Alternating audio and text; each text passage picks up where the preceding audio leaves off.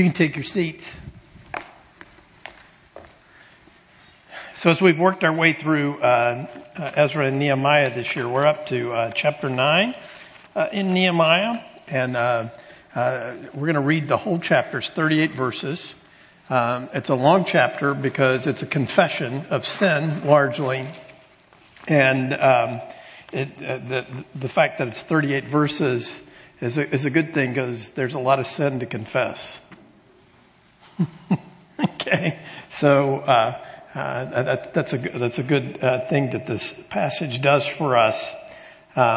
Remember, they had just read the law, spent a lot of time doing that, and then they had a celebration of the Feast of Booths, and now a couple of days later they're gathering together to kind of have a covenant renewal ceremony with God. And it's interesting to read this as they confess their sins and then call on God to be gracious to them. Sometimes folks don't like to confess their sins. I've even had people say they don't like our confessions of sin that we do in worship because they feel like it's too heavy, too dark, too much. And I've often responded to that as well. It might be for you, but do you think there was anybody in the room that is that bad? And they always say, "Oh yeah." Right? So well, I'm like, well, it was good for them then, right? So and you could join in on hoping that they confessed how bad they were. So the fact is, confession in the gospel economy never ends with confession.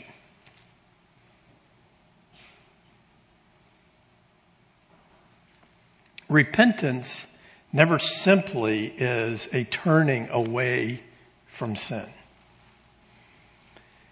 It is that, but more than that, it is turning again to, as we read in this text, the Lord, who is the only Lord, who is always inclined towards us with grace. And so, in some traditions, the old Wesleyan Methodist tradition, churches used to gather together at the beginning of every year and do a very similar service where they would gather together, confess their sins, and end with a commitment of renewal for the coming year. Not a bad thing to do. So it's a good passage for us to read today. So Nehemiah 9 verses 1 through 38.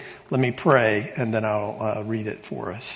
Lord, as we read this long confession, I pray that you would help us to pay attention, and not just to pay attention to see what's going on here, but actually to allow the Word of God by your Spirit to probe and convict and comfort and ultimately to renew. Lord, we need to be renewed. You know that. And I think some of us know that we need to be renewed. We just aren't sure how or what that would look like. So I pray that you would do that work in us today by your Spirit, because your Spirit is faithful to convict and comfort and draw our eyes away from ourselves to the truth of the gospel. You are for us. You just are. And it's not something that you do, it's something that you are. And so I pray that that would energize us today to turn to you in the name of the Father, Son, and Holy Spirit. Amen. Nehemiah 9 verses 1 through 38, this is the word of God. We should hear it and respond to it as such this morning. Now on the 24th day of this month, the people of Israel were assembled with fasting and in sackcloth and with earth on their heads. So, you think masks are bad? Right? Have you ever worn sackcloth?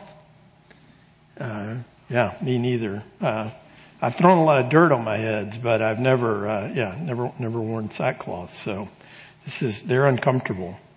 And the Israelites separated themselves from all foreigners and stood and confessed their sins and the iniquities of their fathers. And they stood up in their place and read from the book of the law of the Lord their God for a quarter of the day. For another quarter of it, they made confession and worshiped the Lord their God. On the stairs of the Levites stood Jeshua, Bani, Kadmiel, Shebaniah, Buni, Sherebiah, Bani, and Chenani, and they cried with a loud voice to the Lord their God. Then the Levites, Jeshua, Kadmiel, Bani, Hashabniah, Sherebiah, Hodiah, Shebaniah, Pethahiah said, stand up and bless the Lord your God from everlasting to everlasting. Blessed be your glorious name, which is exalted above all blessing and praise. You are the Lord, you alone. You have made heaven, the heaven of heavens, with all their host, the earth and all that is on it, the seas and all that is in them, and you preserve all of them. And the host of heaven worships you.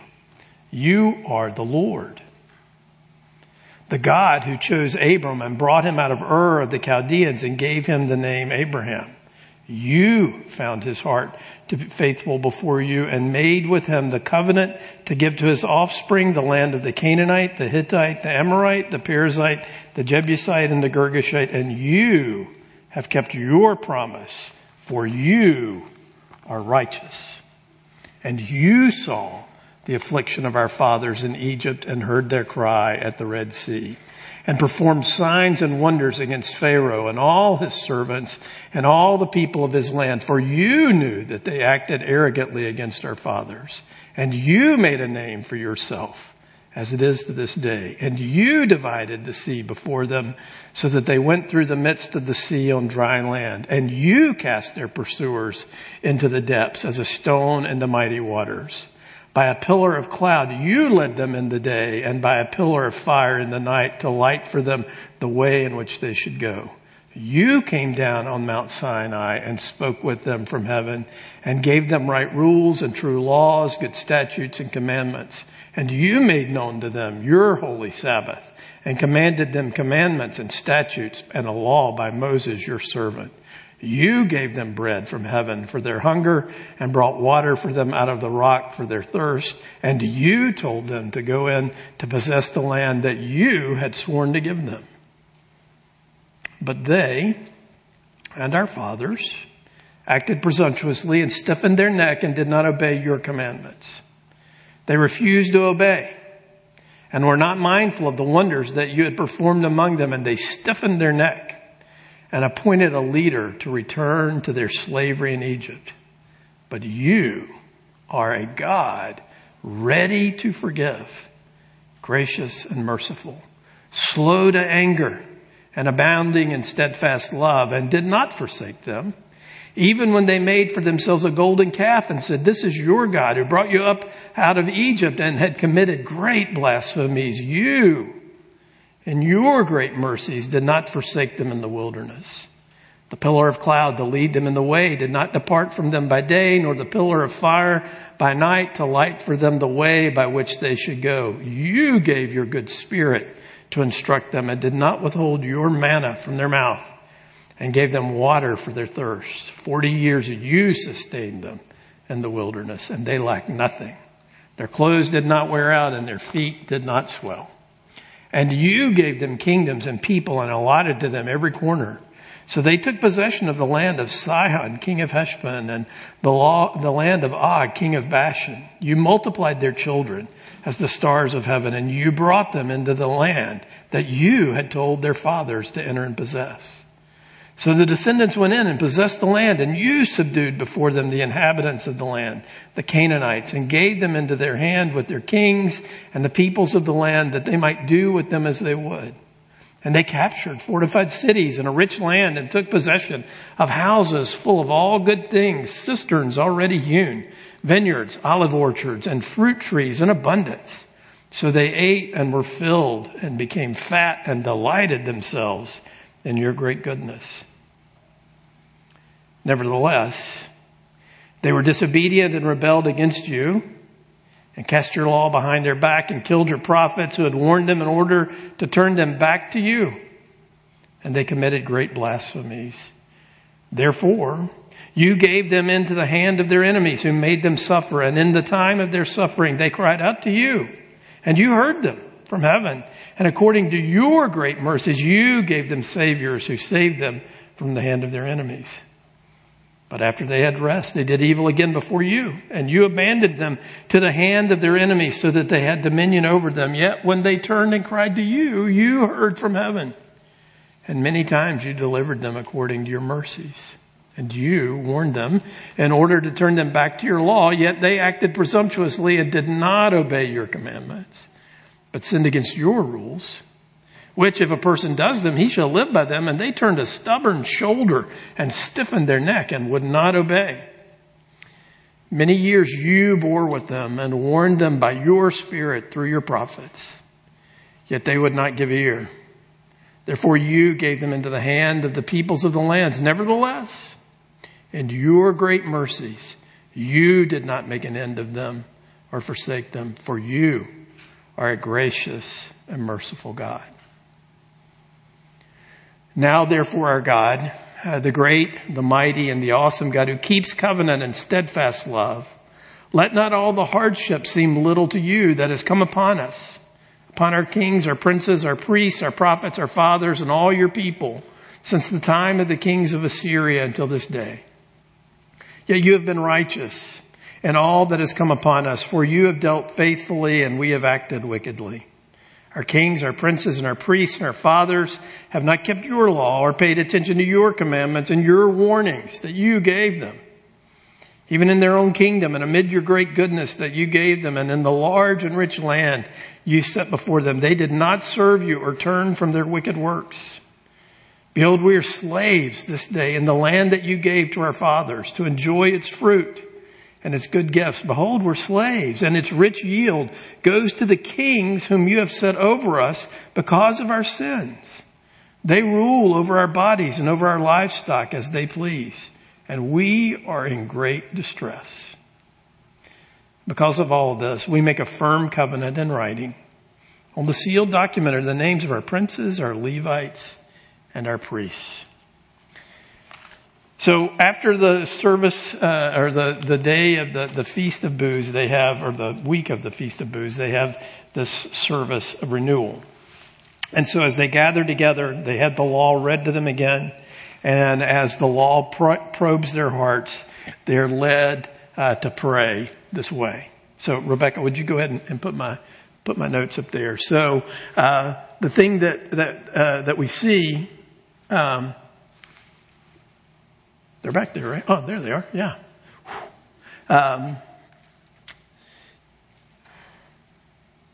There we go. So, renewal always begins with two things. And, I want you to understand that today, that, what we're going to arrive at as we look at this passage, this great catalog of all of their sins, but at the same time, the great catalog of the mercy of God, is that grace grows its best fruit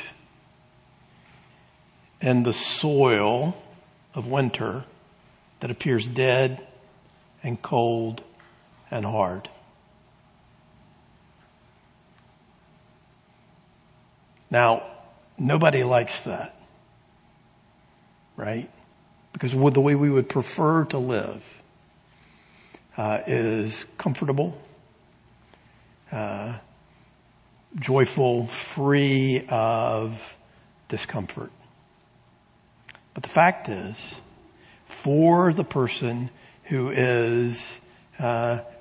belongs to Jesus Christ, who has the Spirit of God in them, the truth is, we are never more likely to have grace take hold in our lives than when we see ourselves as cold and hard, and where it seems like life is hard to come by.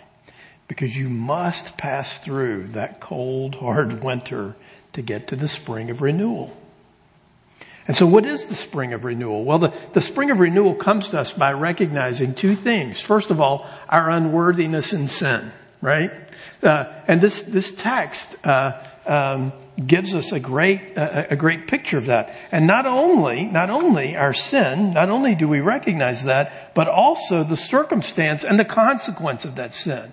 Because as the people recognize here, even though they have returned to Jerusalem, even though they have returned to the land, they are essentially slaves. They are essentially vassals to the Persian Empire. And what they recognize is, behold, we are slaves this day in the land that you gave to our fathers to enjoy its fruit and its good gifts. Behold, we're slaves. And its rich yield goes to the kings whom you have set over us because of our sins. They rule over our bodies and over our livestock as they please, and we are in great distress.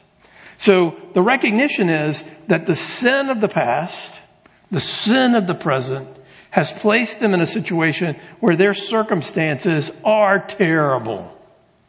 And in fact, their recognition is that they are in great distress. And so it is an honest appraisal, an honest look at where we come from, how we have failed, how we have rebelled, how we've stiffened our necks.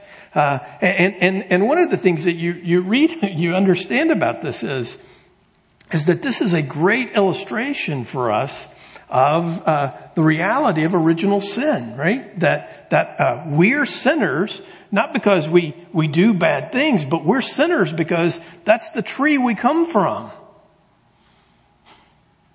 You know, we stand in a great line of people who sin, right?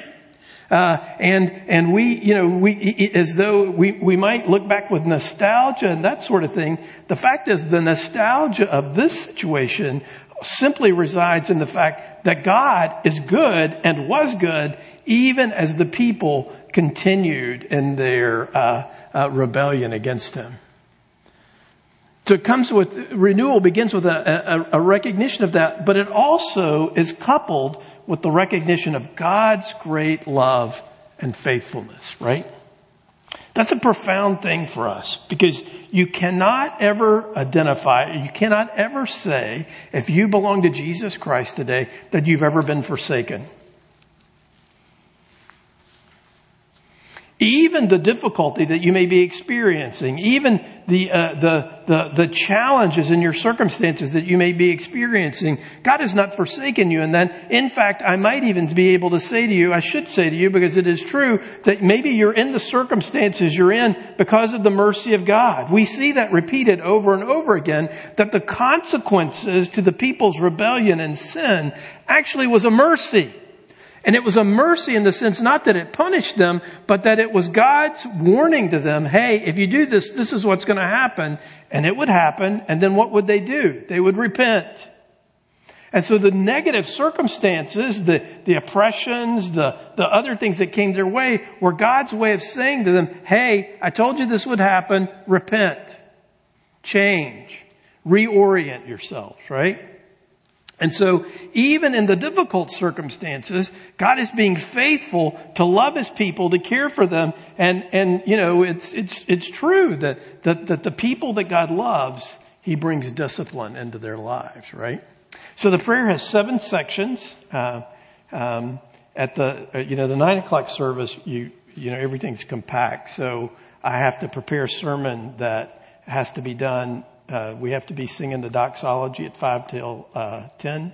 And so, we don't have time to go through all 7 sections. But there's 7 sections to this prayer, just like your prayers. You know, you have 7 sections or more in your prayers, right? Isn't that funny? Yeah. Next slide. So what we're going to see as we look at this is, though, that a consistent record of faithlessness and failure should not lead to despair, but to confession, repentance, and ultimately renewal. That's the truth of this text, right? And that's the truth of our life today. That's the truth of the circumstance that we find ourselves in, right? And so this rehearsal of all the things that has happened, this rehearsal of all these things, that is the point that Ezra wants the people to conclude as they turn in renewal. Because the fact of the matter is, if a consistent record of faithlessness and failure, if that was it, if that was the end of the story, literally we'd be dead. But we're not because of the faithfulness of our God, right? So let's look at why this can ultimately lead to renewal. Well, first of all, they say it at the beginning, you are Lord, you alone. That language that's used there, the word there that's used for Lord, refers to the covenant-making, covenant-keeping, faithful God. And I want you to understand something today that is so important, that as much as we understand the gospel and as much as we understand the work that Jesus Christ did by living our life, dying our death, rising again for us, those things are true. The thing that centers us in that is that this God who acted on our behalf will never break his commitment to us. Ever. Ever. When the scriptures tell us that he is steadfast, nothing could be further from the truth. And I mean, nothing could be, that he's steadfast. If you think he's not steadfast, nothing could be further from the truth. Because here's the thing. It's not that God acts in a steadfast way. He does. But it's a part of his being. It's like saying, Steve is short. Right? It's just who he is. Right? And so we count on this God who makes this covenant, who through thick or thin, through our own failures and sins, he remains faithful all the time because he is faithful. He doesn't remain faithful because he hopes we'll get a clue. He doesn't remain faithful because he hopes we'll turn it around. He doesn't remain faithful because he hopes that, for the 1,000th time we'll get our act together. No, he remains faithful because he is faithful. A way to think about this is in many ways, and the scriptures describe our relationship with God this way, is that God is in a terrible marriage with us. And that as his bride, as we are the people who belong to him, all we have to do is to say to him, we have broken the covenant. But we're yours. And you are ours. Your steadfastness and your faithfulness to us, your care, your love, your application of the truth and grace to us is our only hope. Don't leave us. Don't forsake us. Well, he never will. He never will, right? But not only is he the Lord alone, he's also our creator. When we look at the world around us, we recognize the fact that we are here because he made us. But not only did he make us, as these people had read, they had gone back and read the first 5 books of the Bible. Not only did he make us, but he's also entered into a covenant relationship with us. He chose Abram, later to be called Abraham, the father of the many, right? But the fact of the matter is, what the New Testament says is, you're Abraham's offspring. This God made a covenant with Abraham, but he's made a covenant with you when you became one of his. And just as he remained faithful to these people through their ups and downs, their faithless wanderings and rebellions, he will remain faithful to his church today. He will never forsake it. Even in the midst of a pandemic, even in the midst of a time of strife, he has not forsaken his people. In fact, he is as faithful today as he ever has been. You believe that?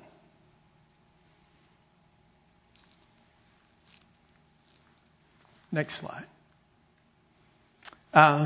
Not only has he proven himself faithful over and over and over again, but he's delivered us from bondage. He's delivered us from our sin. And he's even delivered us, even as we might struggle with the temporary consequences of our sin, even in the midst of that, he has delivered us from the ultimate bondage of our sin. As we've already prayed today, that death has reigned over us. Death is the ultimate consequence of sin, and God has removed the sting of death in the resurrection of Jesus Christ for us. And because he has tied himself to us, because we belong to him and he belongs to us, we have the full assurance that we are more than conquerors of these things that would seek to separate us from our loving God, right?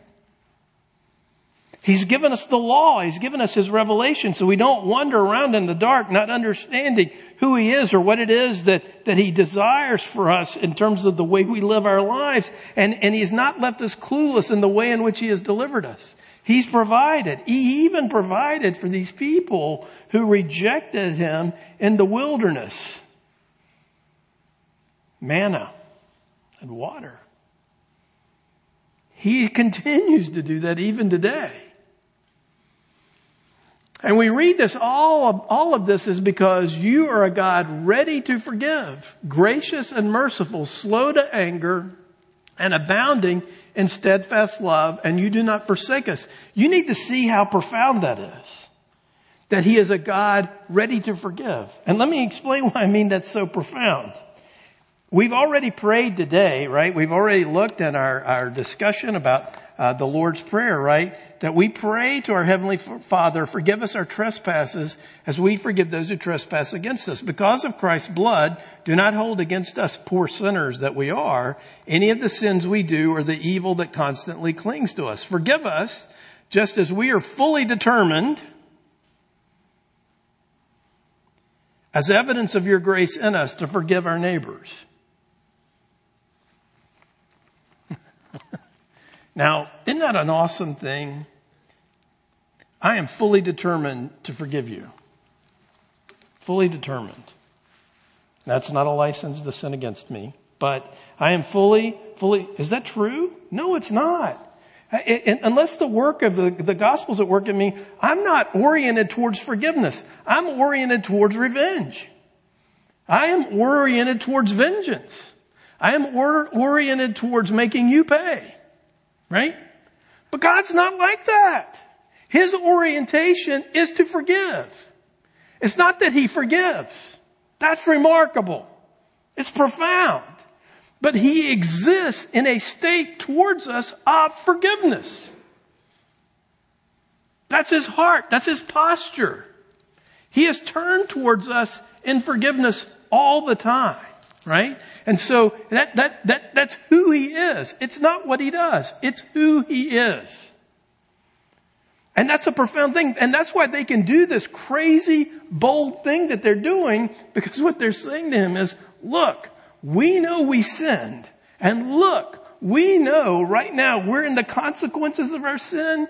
And we know that you told us that we would have the consequences of our sin. Not only forgive us, but remove the consequences that you said that were going to come. Right? I mean, doesn't that seem a little presumptuous? Right? Children, I used to think that, I never could understand this. I used to think it was a bad thing to pray to God, God, I know I sinned and deliver me from the consequences of my sin. Because it seems righteous, right? To kind of like, I'm going to bear the consequences of this. Bring it, in that way, which is so self-righteous, right? I never understood this until I had older children. And I remember having a conversation with one of them one day, like, don't drive your car over here because if you do, you're going to get a flat tire. I am going to drive my car where I want to because you are always so cautious. You're such an old man. I'm going to do it anyway. So you get the phone call. Hey, I'm stranded over here in a parking lot with strange men standing around, thinking they're going to help me. Would you come help me fix the flat tire?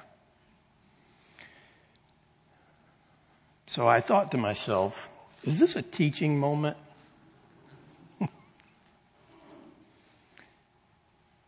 So I'm like, okay, I know I'm not supposed to say, I told you so.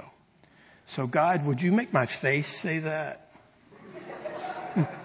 So that I don't actually have to say it, so I can just be there kind of like, in whatever way that would be, as I deliver them from the consequences of disobeying me. God's not like that. Praise God, He's not like that. The fact is, the grace of God is so big, so boundless, so scandalous, that even in the midst of the consequence of your sin, He expects us to turn to Him and say, because you are the way you are, because you are who you are, and because you have demonstrated that in the shed blood of your own Son, Jesus Christ, for us, deliver me from the just consequence of this sin. Would you do that? Please do that. Look at me, Lord. See, I am suffering not because I'm righteous. I am suffering because I am unrighteous. Would you take it away? That's how wide and high and big the grace of God is for His people. And so if you're in a mess today, and who isn't?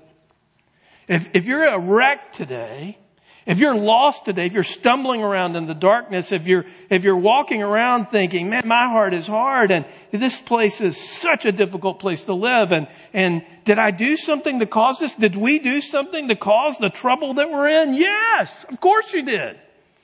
Generations before you did it. We're in it. All of us have stink on us. All of our saints have stink on them. And they've had it for generations. We all got it. We're in it.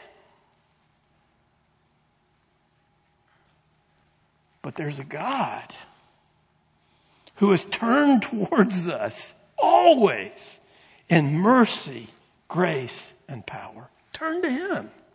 Be renewed. Grace grows in winter. And how do I know that? Well, the promise of God is so big that He says to us that all things must work together for our good.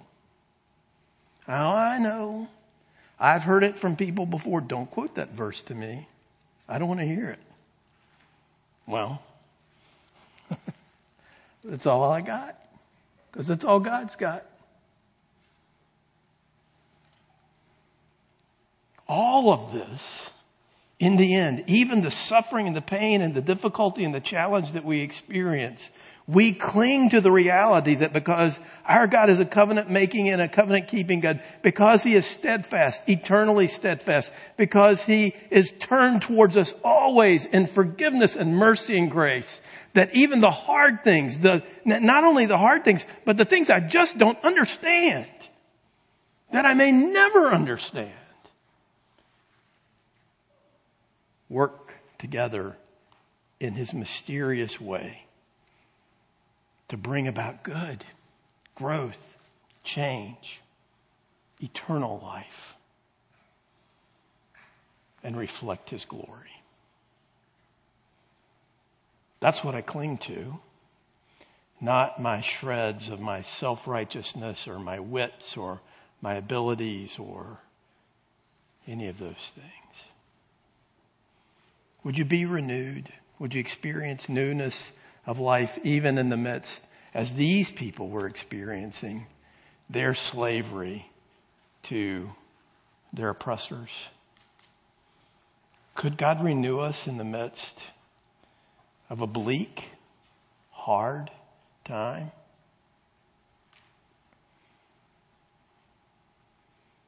Well, if He can't, we're in trouble. But not only do I believe today that He can, I believe He is.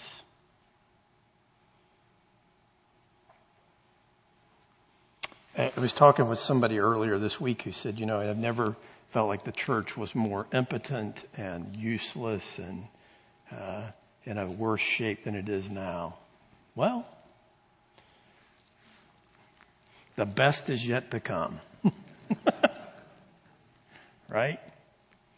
Not because I think we're going to figure this thing out. No.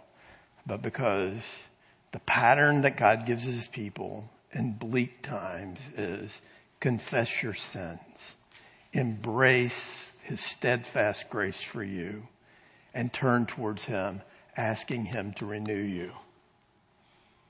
That's what we have. Let's do that. Lord, we come to you today, and we confess. We don't even know how to begin to confess all of our brokenness, our sin, our rebellion. We're worse than clueless. We are rebels. As this text describes us as stiff-necked, turning a shoulder against you, putting your law behind us, acting as if we are free agents in the world. I pray that you would bring that to our attention. But I pray too, Lord, especially for the sensitive ones among us, that you wouldn't leave us there, but that you would remind us not just of the way you have acted on our behalf, but who you are. You alone are the Lord, the covenant making, the covenant keeping, the steadfast one. Lord, where would we be without your steadfast love? Where would we be without the hope and the promise that we have that you empty out the tomb? Where would we be without the hope that you bring life to death? Where would we be without the hope that you bear with us time and time again? And that your desire for your people is to be renewed and changed and reshaped and re-energized and refocused. Would you do that? Lord, we confess our hopelessness often,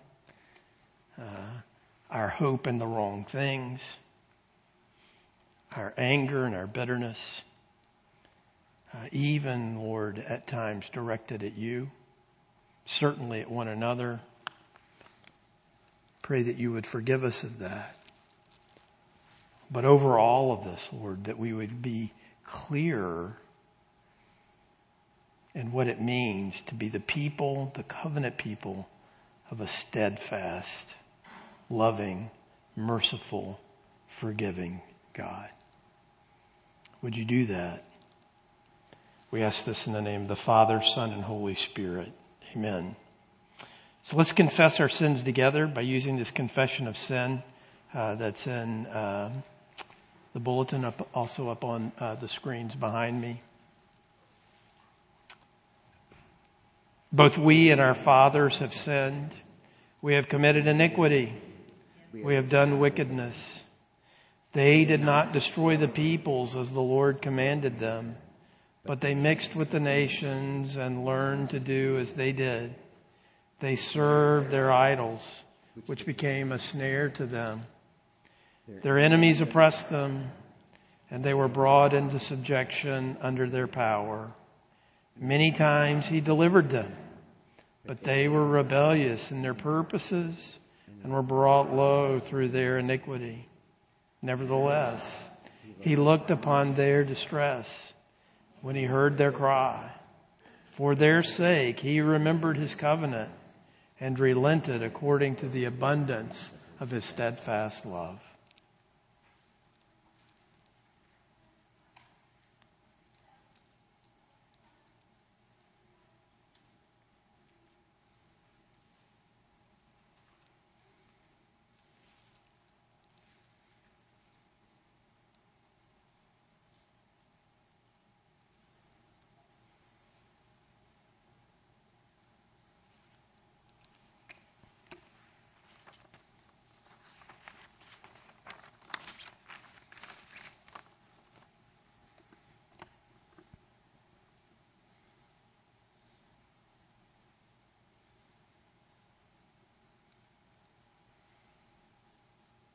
Believers, hear these words of encouragement. But he was pierced for our transgressions. He was crushed for our iniquities. Upon him was the chastisement that brought us peace, and with his wounds we are healed. All we like sheep have gone astray. We have turned everyone to his own way, and the Lord has laid on him the iniquity of us all.